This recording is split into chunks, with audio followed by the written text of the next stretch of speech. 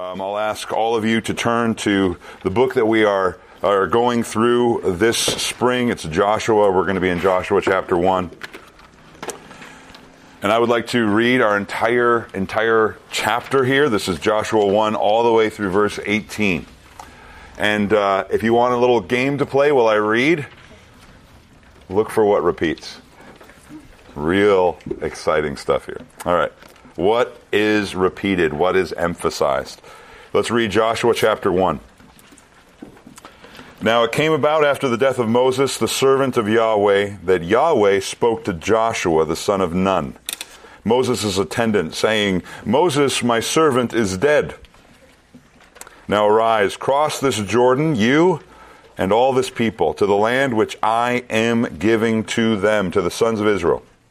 Every place on which the sole of your foot treads, I have given it to you, just as I spoke to Moses. From the wilderness and this Lebanon, even as far as the great river, the river Euphrates, and all the land of the Hittites, and as far as the great sea towards the setting of the sun, will be your territory.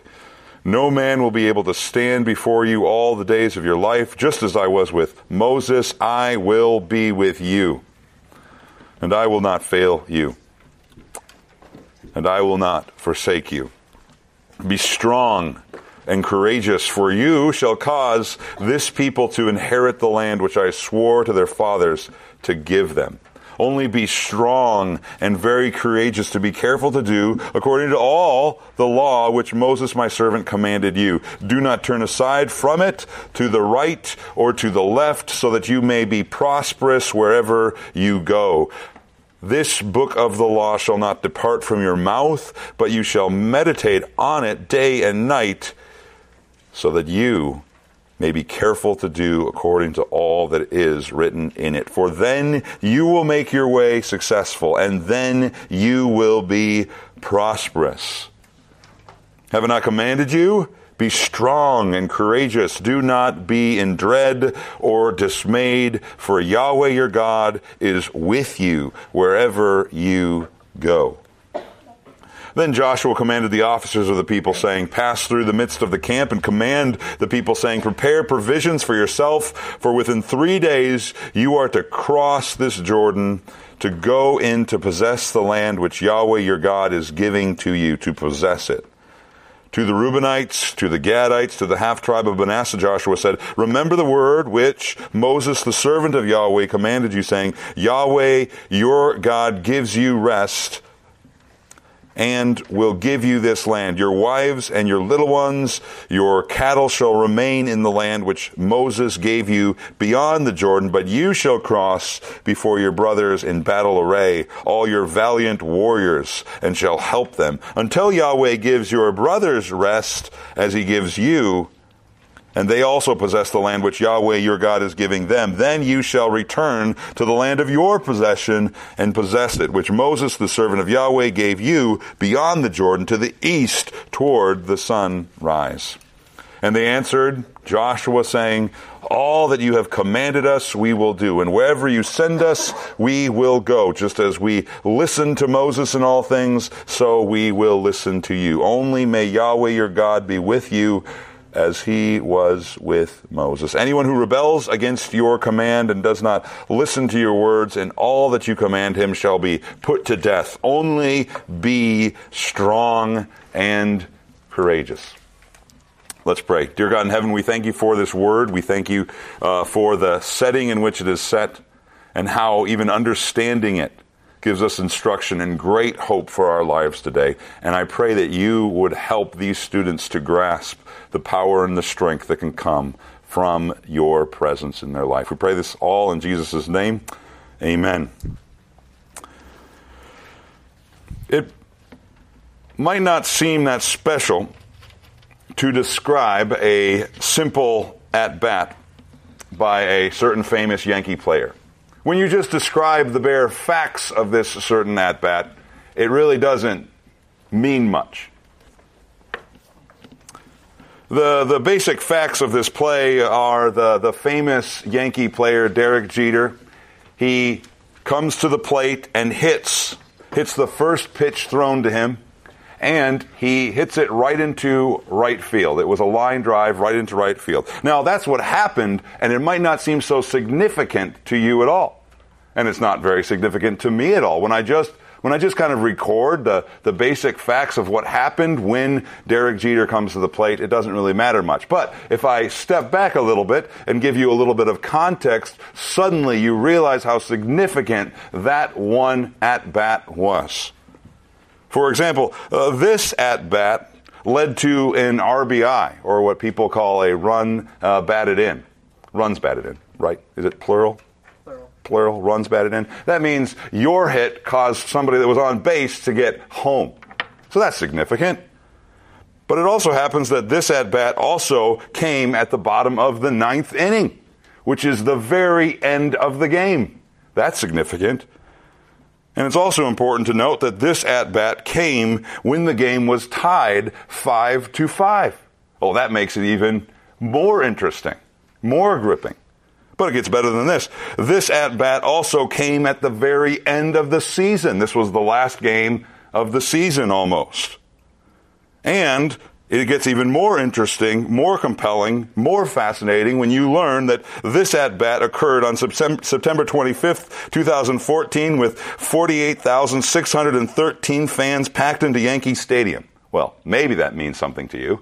If you're Tate, it means, wow, that's the end. Matter of fact, that's a very significant date on the calendar. That is the last game that Derek Jeter played as a Yankee.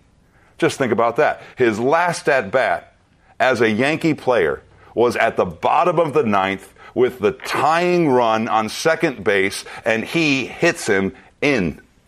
It's a walk-off single, you could call it. That's very significant when you think about what is happening around the situation. When you just describe the at-bat, it's not that significant. But when you see the story that's coming, wow, this is this player's last at-bat.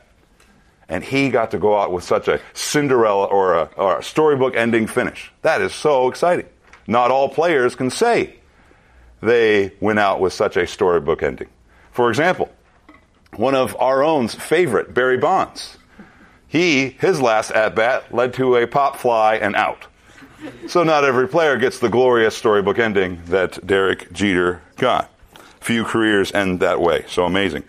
And it's also important, I would think, to get a sense of the context and the situation that we're in Joshua. If I was to just read you this chapter and say, isn't that wonderful and encouraging? It might not be as encouraging if I don't tell you a few of the details that really bring this passage to life. And that's what I want to do tonight. I want to show you the significance of some of these things that are being said to Joshua and to Israel. For example, Joshua, if you know anything about the Bible so far, Joshua is about to lead God's people into the promised land. This has been 600 years in the making, promised land. This has been waited for a very long time when God spoke to Abraham. And now the people are just on the edges of going into the promised land. This first chapter is all speaking and direction. It's very important that commands are given to Israel before they even cross the Jordan, which would have been the natural barrier to the promised land. And you could divide this chapter very easily into two parts. You see it there. You see Yahweh's charge to Joshua, and then you see Joshua's charge to the people of Israel. And you probably noticed something that was very significant here, right? The command, be strong and courageous, is repeated again and again and again. There's a few other things that are repeated, like I am giving you this land and other things like that. But did you notice the emphasis? Be strong and courageous. Be very strong and courageous. Everything, it could be said, depends on Joshua and Israel being strong and courageous now that they're about to enter the promised land. And I would say that this applies to you as well.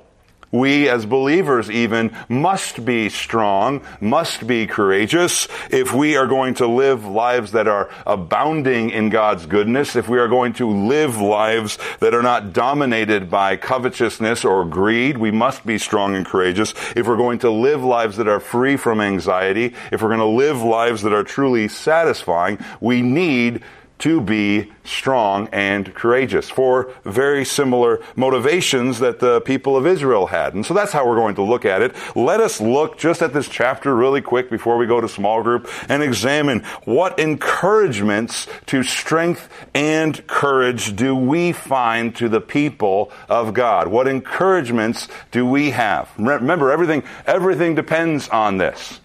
Your life as a Christian will either plummet or soar based on whether you are strong and courageous. So what encouragements do you have to be strong and courageous, even from looking at the account of Israel and Joshua? Let's look at a few of them.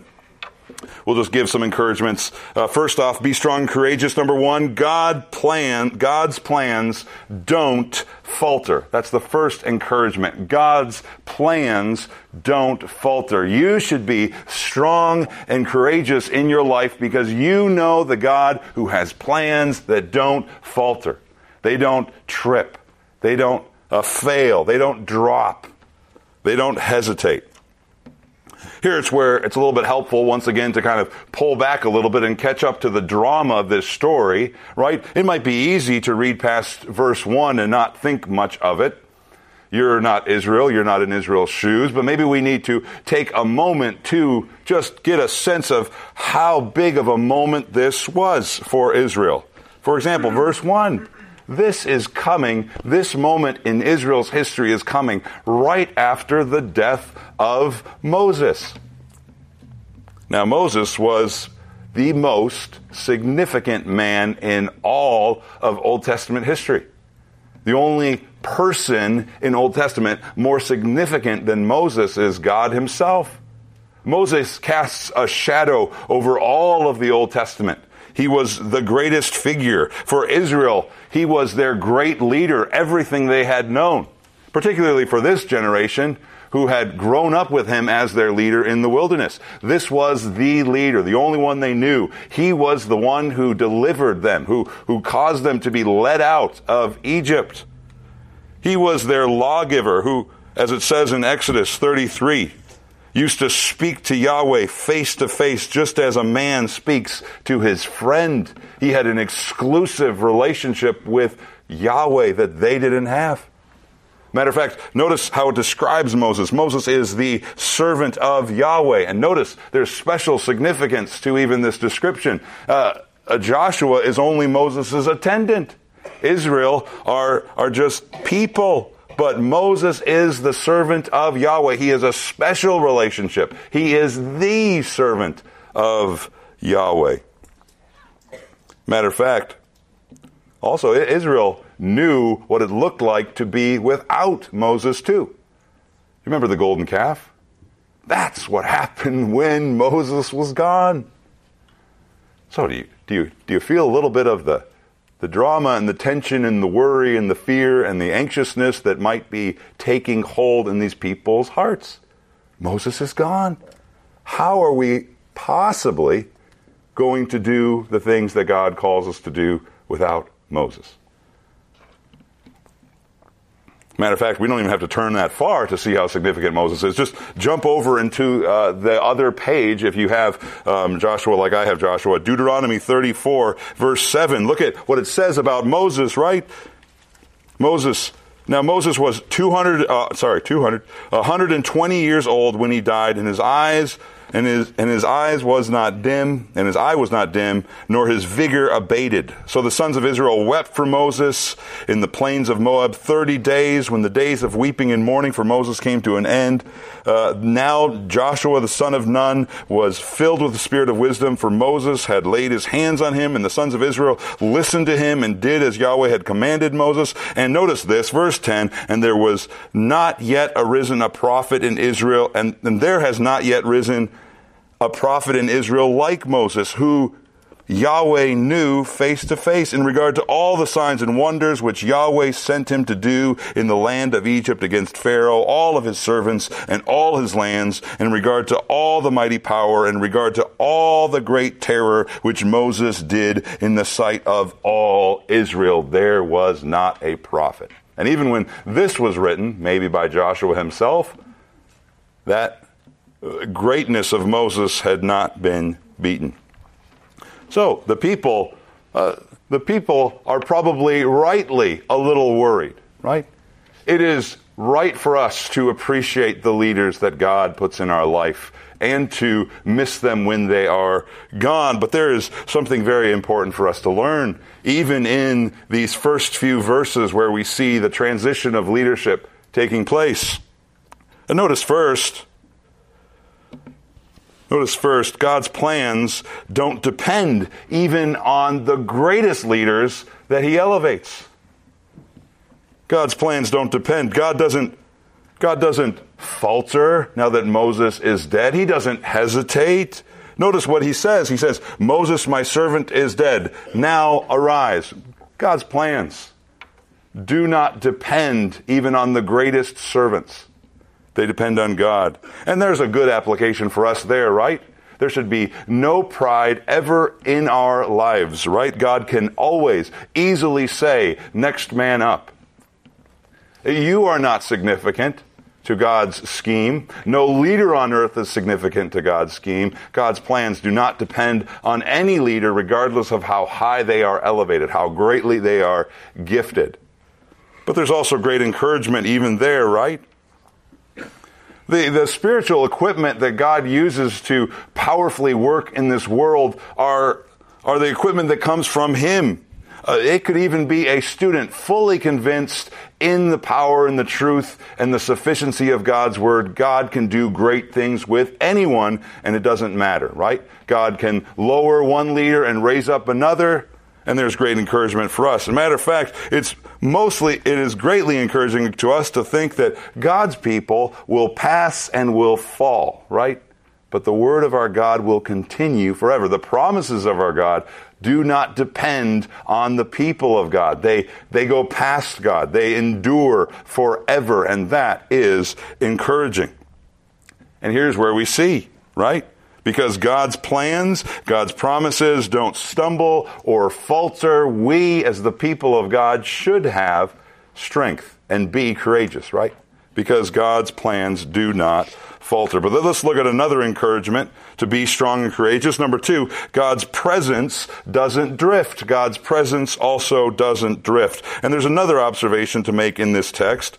Notice the key to both Moses and Joshua's life. What was it? It wasn't that they were natural strategists. It wasn't that they had great natural abilities. It wasn't that they were naturally tough, naturally daring, naturally fearless. What was the common denominator, the key ingredient to both of their life? Verse 5. No man will be able to stand before you all the days of your life. Just as I have been with Moses, I will be with you. I will not fail you or forsake you.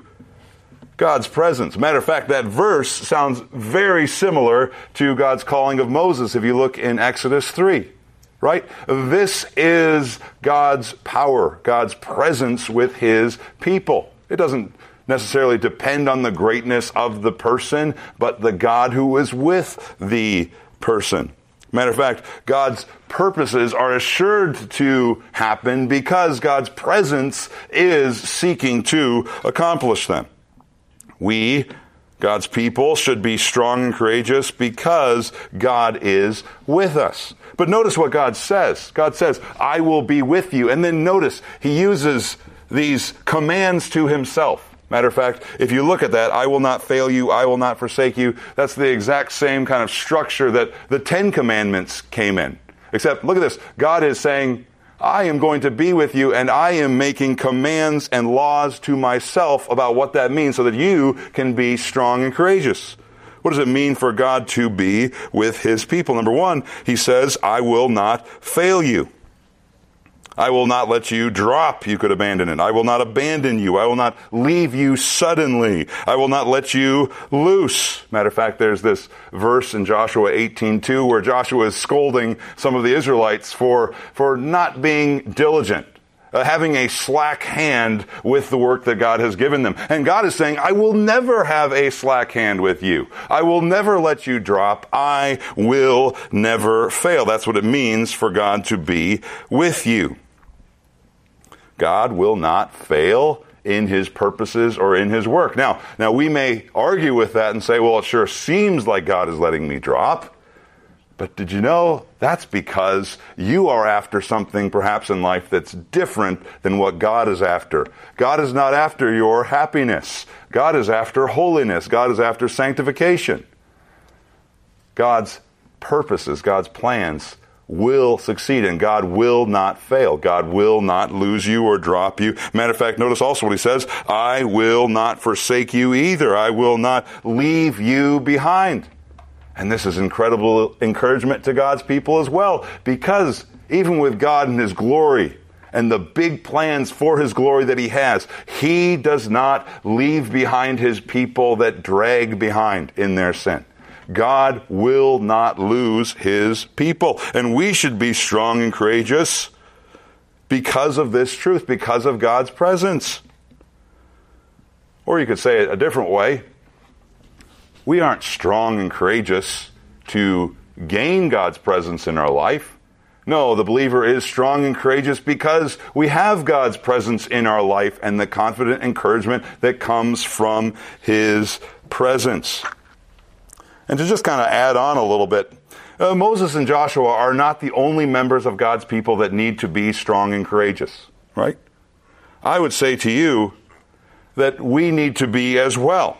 And we need the strength and courage that comes from the trusting of God's presence in our life as well. You need strength and courage. I need strength and courage as well. We need the fruits of trusting in God's presence in our lives as well. Matter of fact, turn over to Hebrews chapter 13 and just see the powerful dynamic of God's presence in your life. Hebrews 13. When God's people struggle with covetousness, wanting something that God has not given them.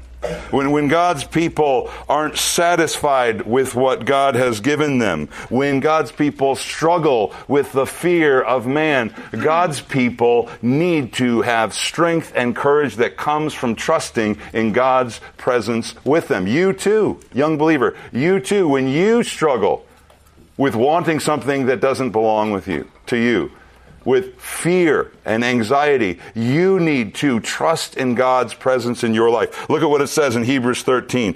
This is to believers like you. Make sure that your way of life is free from the love of money, being content with what you have.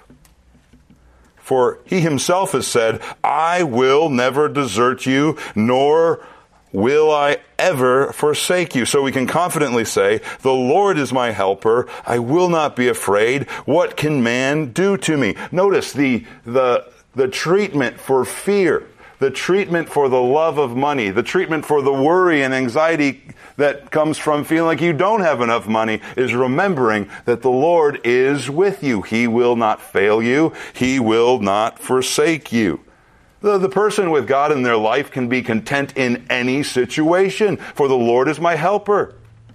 The person with God in their life can live with full certainty that nothing that comes their way is outside of his control. As a matter of fact, they believe that everything in their life is meant by God to create in them the kind of person that he wants them to be.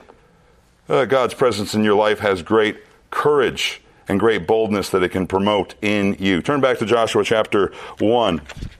Let's look at another encouragement to be strong and courageous. Number 3, God's presence is enjoyed through obedience. I'll say that again. God's presence is enjoyed through obedience. Now, we're going to take a shift here. We were looking at encouragements, but this is more of a result of strength and courage in your life. God's presence is enjoyed through obedience. We need to be very clear about something. All of this talk about God's presence, about him never failing or forsaking you, never leaving you, causing you to never be in fear, must not be misunderstood. God's presence does not always equal God's pleasantness in your life. Sometimes your life is very difficult because God is in your life. But God's presence can be enjoyed, but only through obedience. I'll try to explain it to you really quick. You could say it like this. I like to illustrate it like this, at least.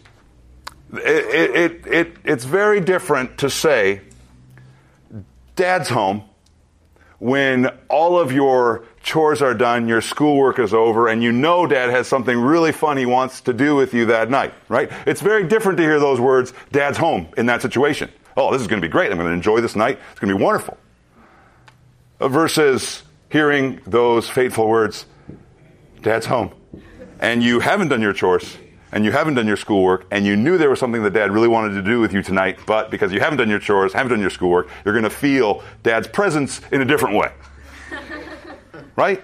God's presence is just like that. It's always there, but you might not enjoy it the same way. What do you need to enjoy God's presence? The same thing Israel needed to enjoy God's presence in the land. They needed to walk in obedience to God's word. As a matter of fact, okay, I'll just kind of break it down. Verses 2 through 5, we kind of see the assurance of God's promise. You could see this. God's already kind of predicting, speaking of the conquest as if it's already done. This is the assurance of God's plan. But then in verse 6 all the way through verse 9, we see kind of the how-to of enjoying God's presence, or the how-to of getting this all done, how-to of enjoying God's plan. So we've got assurance, but also we've got God instructing them, and this is how you will do it and enjoy doing it.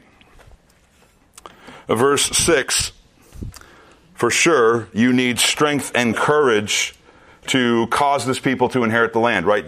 That's what we think strength and courage is needed for, right? Strength and courage is needed to face these terrifying enemies that you're going to face in this land, these giants, these big walls. We're going to need strength and courage. But notice the emphasis. More important than strength and courage against your enemies, what do you need most with your strength and courage? Verse 7, only be strong and courageous to be careful to do according to all the law which Moses my servant commanded you. Right? Strength and courage is important for facing your enemies, but you need even more strength and courage to obey the word of God in your life. What's the result? You'll be prosperous. You'll enjoy life. You'll enjoy life in the presence of God. And disobedience, obviously, will lead to the severity of God, the difficulties that come your way because God's presence is with you. But notice this, strength and courage is particularly needed for what? Obeying God's word. Now, why in the world, this is my question, why in the world would I need strength and courage to obey God's word? I understand the whole giants, mountains, enemies, walls kind of strength and courage, but why do I need strength and courage when I open my Bible in the morning to understand God's word? Well, it's because everything in the world around you and in the unbelief within you doesn't believe God's word and wants to make sure that you don't believe God's word, because not only does it not believe God's word, it hates the God who writes that word. Or to say it this way, obedience to God isn't easy. That's why you need strength and courage. Obedience to God is tough. Obedience to God requires you to stand alone. Obedience to God means you're going to be going against the grain. For Israel, obedience to God meant you had to walk around city walls and look like fools. For Israel, obedience to God meant you had to put a higher emphasis on holiness than on strategy sometimes, and put yourself in vulnerable positions to obey God. We'll see. Because holiness was more important. But for you, in your case, it means probably that you have to not trust your feelings. Instead, trust God's word. It means you have to go against the culture. It means you have to say things that other people will interpret as hateful. That is obedience to God. It takes strength and courage to obey God's word. It takes strength and courage to believe God's word. Because you're surrounded by a world and you're surrounded by unbelief that hates God's word. But you can find strength and courage to obey God's word. But notice, and this is really vital. Notice this. Notice what's so vital to obeying God's word.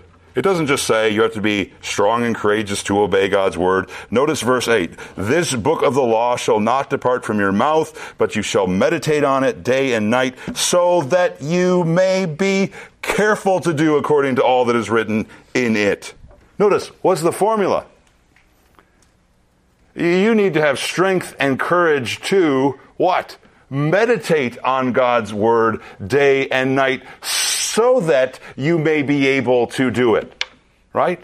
The obedient life comes from the meditating life.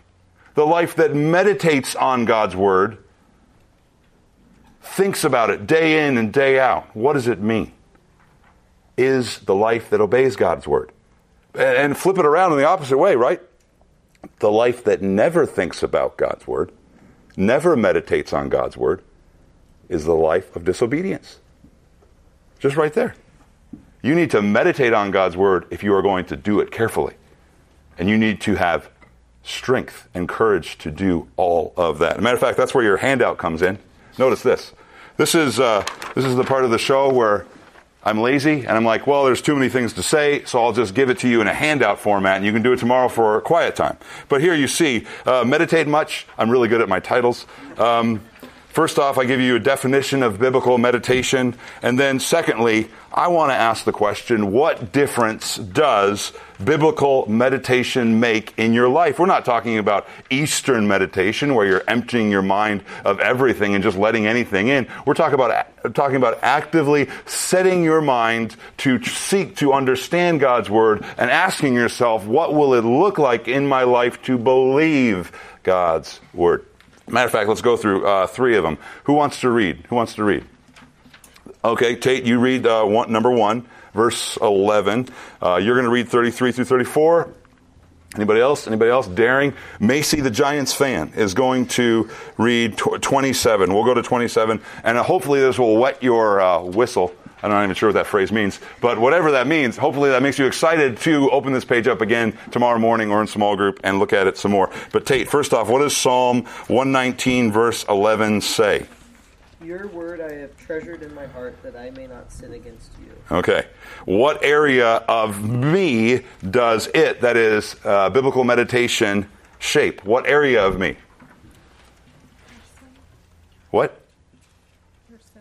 Your sin? Close. But I'm not even talking about that yet. What were you going to say, Tate? Your heart. But notice how it describes your heart. How does it describe your heart? What is your heart? What does your heart do? It hides. Yeah, it's secret. I'm sure. Okay, I'll work with that. All right, so notice the heart is in the secret place. I was going to go with that. All right. That's true. I'd say that the core of you, the center of you, the hidden part of you. Matter of fact, I was going to go with this very same section to go Psalm 51 verse 6 that talks about how God seeks truth and wisdom in the inner hidden part. But actually, there's something else I want to emphasize here. Notice what it says. It says, your word I have treasured in my heart. Your heart is the treasuring tool of your body. Your heart decides your values. Your heart decides what you want. What your heart treasures, your will does. You ever think about that? Look at that. God's word, when you meditate on it, it shapes the desires of your heart. It shapes what you treasure. It shapes you at the core of you and in your desires and your wants and your affections. That's powerful. That's powerful. What about Psalm 119, 33 through 34? Addison? Teach me, O Lord, the way of your statutes, and I will keep it to the end. Give me understanding that I may keep your law and observe it with my whole heart. Okay, so you have ESV still. That's fine. We'll still accept your translation. No, it will be fine. Why is it so important to my life? Why is meditation Not just reading God's word, but meditating on it. Remember, with the heart that treasures. Oh, why is that so significant to your life? Any answers? Because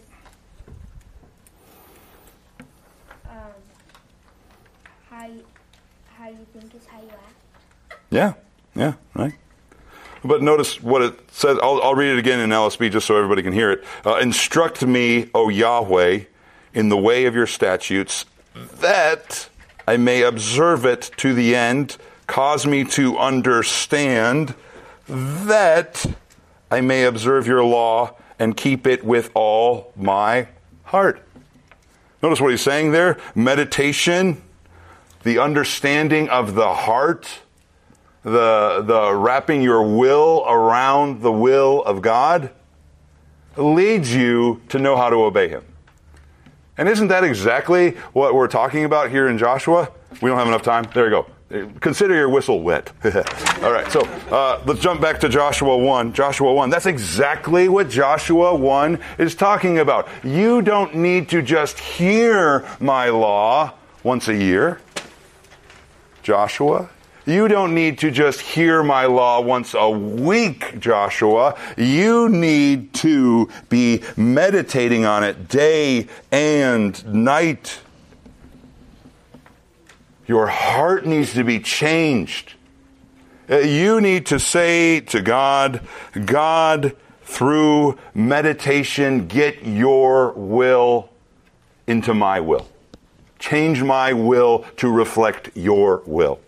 Every day, it is the heart that is desiring, I want to know you, I want to understand you, and I want to follow you. That is the heart that can obey, and no other heart. Only the heart that is first begging God, Lord, teach me instruction that I might follow you. That is the life that enjoys God's presence, the life that flows out of the heart and the desires of it. But let's look at more encouragements to be strong and courageous. More encouragements. Two more very quickly. Number 4, God's promises are always given as a gift. Once again, this is an encouragement to strength and courage. God's promises are always given as a gift. Now, this might seem out of place. Maybe. This might seem obvious. Maybe. But I'm not sure if this point is ever said too much. But the word give, it appears there in verse 2. It appears there again in verse 3. It appears then again in verse 6, and it appears again in verse 11, and verse 13, and a few times in verse 15. It appears a total of 8 times in this very chapter, is very significant to the book of Joshua. Matter of fact, it appears 89 times in the book of Joshua. This chapter being one of the most times, chapter 22 being the most time, but that's not important. But what's emphasized here is that God's land to his people, God's good gifts to his people, should be remembered as just that, gifts of his grace. And it's not because they were better than anyone else.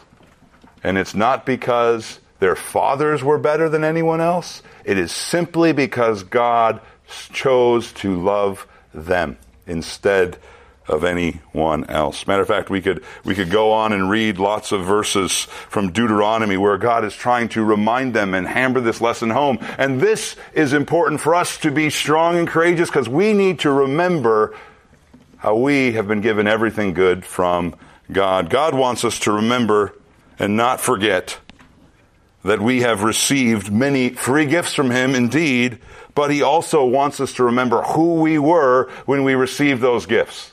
We weren't righteous, more mighty, greater than anyone else. It was simply because of God's love. Matter of fact, jot down this cross-reference, Deuteronomy 7, verse 7. Yahweh did not set his affection on you, nor choose you, because you were more in number than any of the peoples, for you were the fewest of all the peoples. But because Yahweh loved you and kept the oath which he swore to your fathers, Yahweh brought you out of a strong hand and redeemed you from the house of slavery, from the hand of Pharaoh the king. God wants to remind you that you have received many good gifts, but you have not deserved any of them. It's not because you were mighty, not because you were great, but because God is great in his love. Because God's love, if you remember, is so amazing, so divine. That is why you are receiving this today. And it's also important to remember this as a free gift, because that also might help us to not get tripped up later in Joshua. God also wants us to remember and not forget that the people who are going to be judged in this land and dispossessed from this land are not any better than you. They are actually getting what they deserve.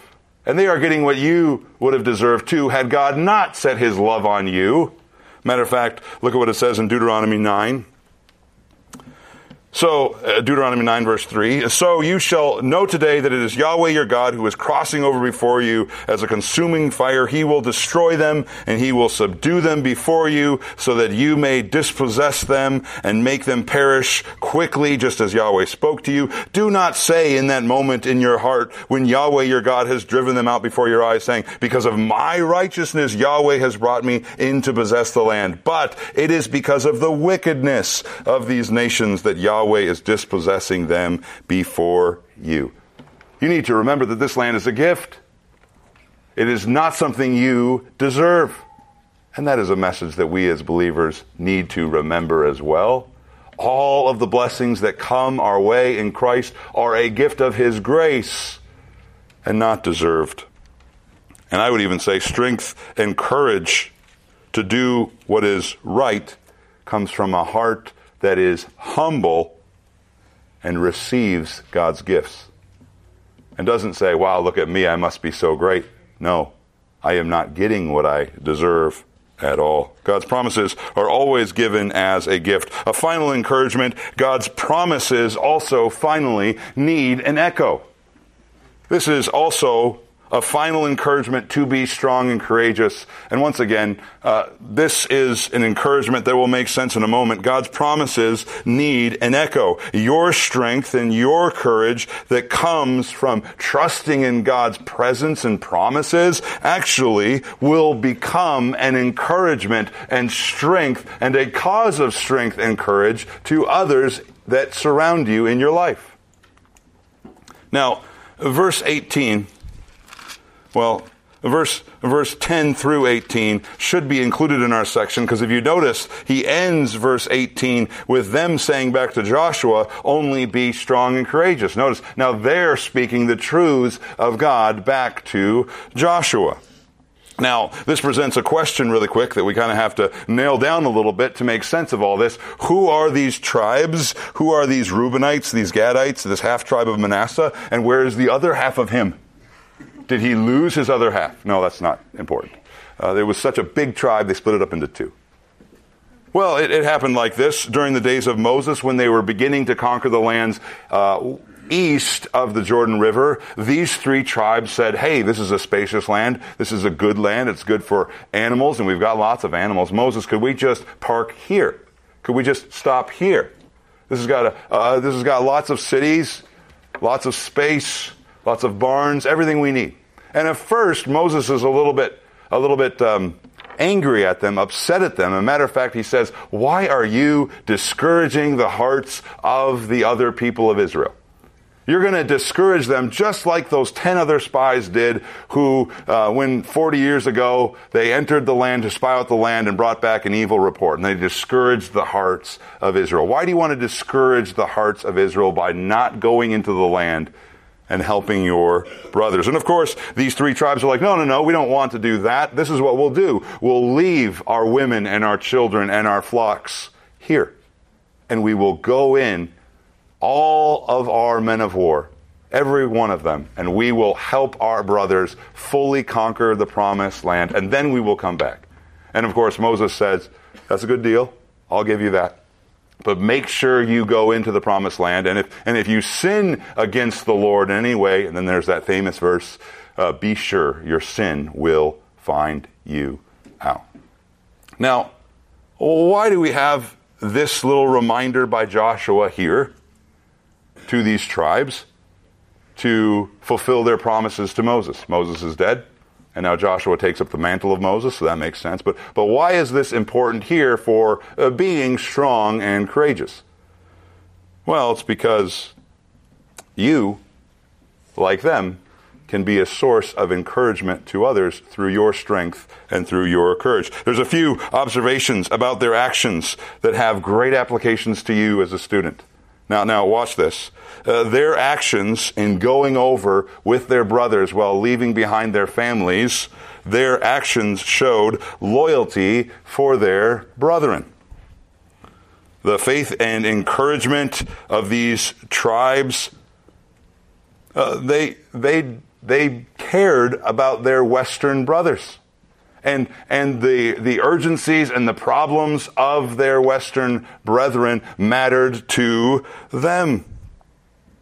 Matter of fact, you show loyalty when you are willing to make sacrifices for someone else, right? You show loyalty to them. You're saying, your problems, your concerns matter to me. And I don't want to bring discouragement to you. Or you could say it this way, their actions also showed fear for God. They were thinking like this: to sin against our brothers by not going over would be to sin against our God as well. And we are sure that our sins will find us out. We do not want to sin against our God. They showed not only loyalty for their brothers, but also fear of God as well. And you can show fear for God as well. How? When you think about your brethren, but your sisters or brothers in Christ, as those for whom Christ has died. And you say, I'm going to choose to think well of you. I'm going to choose to pray for you when you are weak. I'm going to choose to seek to encourage you whenever I can, because you are precious to Christ and therefore you matter to me. I'm going to fear Christ in that way, because you were precious to him. Their actions showed loyalty. Their actions showed fear. But I'd also suggest to you, their actions showed incredible faith towards God. Remember, they are crossing over the Jordan, a natural barrier of armies. It's hard to get back and forth. They are leaving their wives and their children and all of their flocks behind. Not a man of war left. And they are trusting in God to protect them and their kids while they're away. How long did the conquest last? 7 years, approximately. They're trusting in God to protect and defend their family while they faithfully fulfill their obligation to the Lord. But there's one last thing that I think their actions do, and this is the part that I've been looking towards this entire time. Their actions showed encouragement to their brothers mostly. Their obedience, notice, was the opposite, had the opposite effect of grumbling and complaining. Matter of fact, notice this, their obedience put them into a position where they could not only be an encouragement by example, but they could also be speaking words of encouragement to their brothers as well. Their obedience put them physically in this position. Their obedience put them in the geographical space where they could be, look at this, echoing God's word to their brothers and strengthening their hearts. Do you know that happens? Don't you want to kind of be a person who is an encouragement to others through your obedience? Your life of obedience puts you in places where you have the ability to encourage others both by your example and by your words. That's what happens. And notice here as well, their presence is a ministry. And this is an encouragement to me, and this is all I want it to be to you as well. You might not always feel like being with God's people. You might not always feel warm and mushy inside for the blessed house of the Lord. But in that moment, what motivates us to come? I don't want my absence to be a discouragement to anyone. I want to be an encouragement, even if it's just the ministry of presence. That is the motivation as well for the people of God. Yeah, we've got lots of motivations to gather, right? We want to worship God, praise His name as He commands us to. But notice here just the simple concern for your fellow believers. I don't want to be a discouragement. I want to be an encouragement, even if my presence is an encouragement. That is what God's people are. They are to be an echo of encouragement to God's people. So here we have some glorious, glorious encouragements, right? God's glorious encouragements to us. God's plans, what? They do not falter. God's presence, it doesn't drift, right? And then God's presence is enjoyed through our obedience, right? Through God's word getting into our hearts, changing our will. God's promises are always a gift that gives us strength and courage. And God's promises can be echoed back. That also gives us strength and courage. Let's pray. Dear God in heaven, we thank you for this evening in your word, and we pray that we would be sources of encouragement, that others around us would be strong and courageous through even our weak efforts in obedience. We pray this all in Jesus' name. Amen.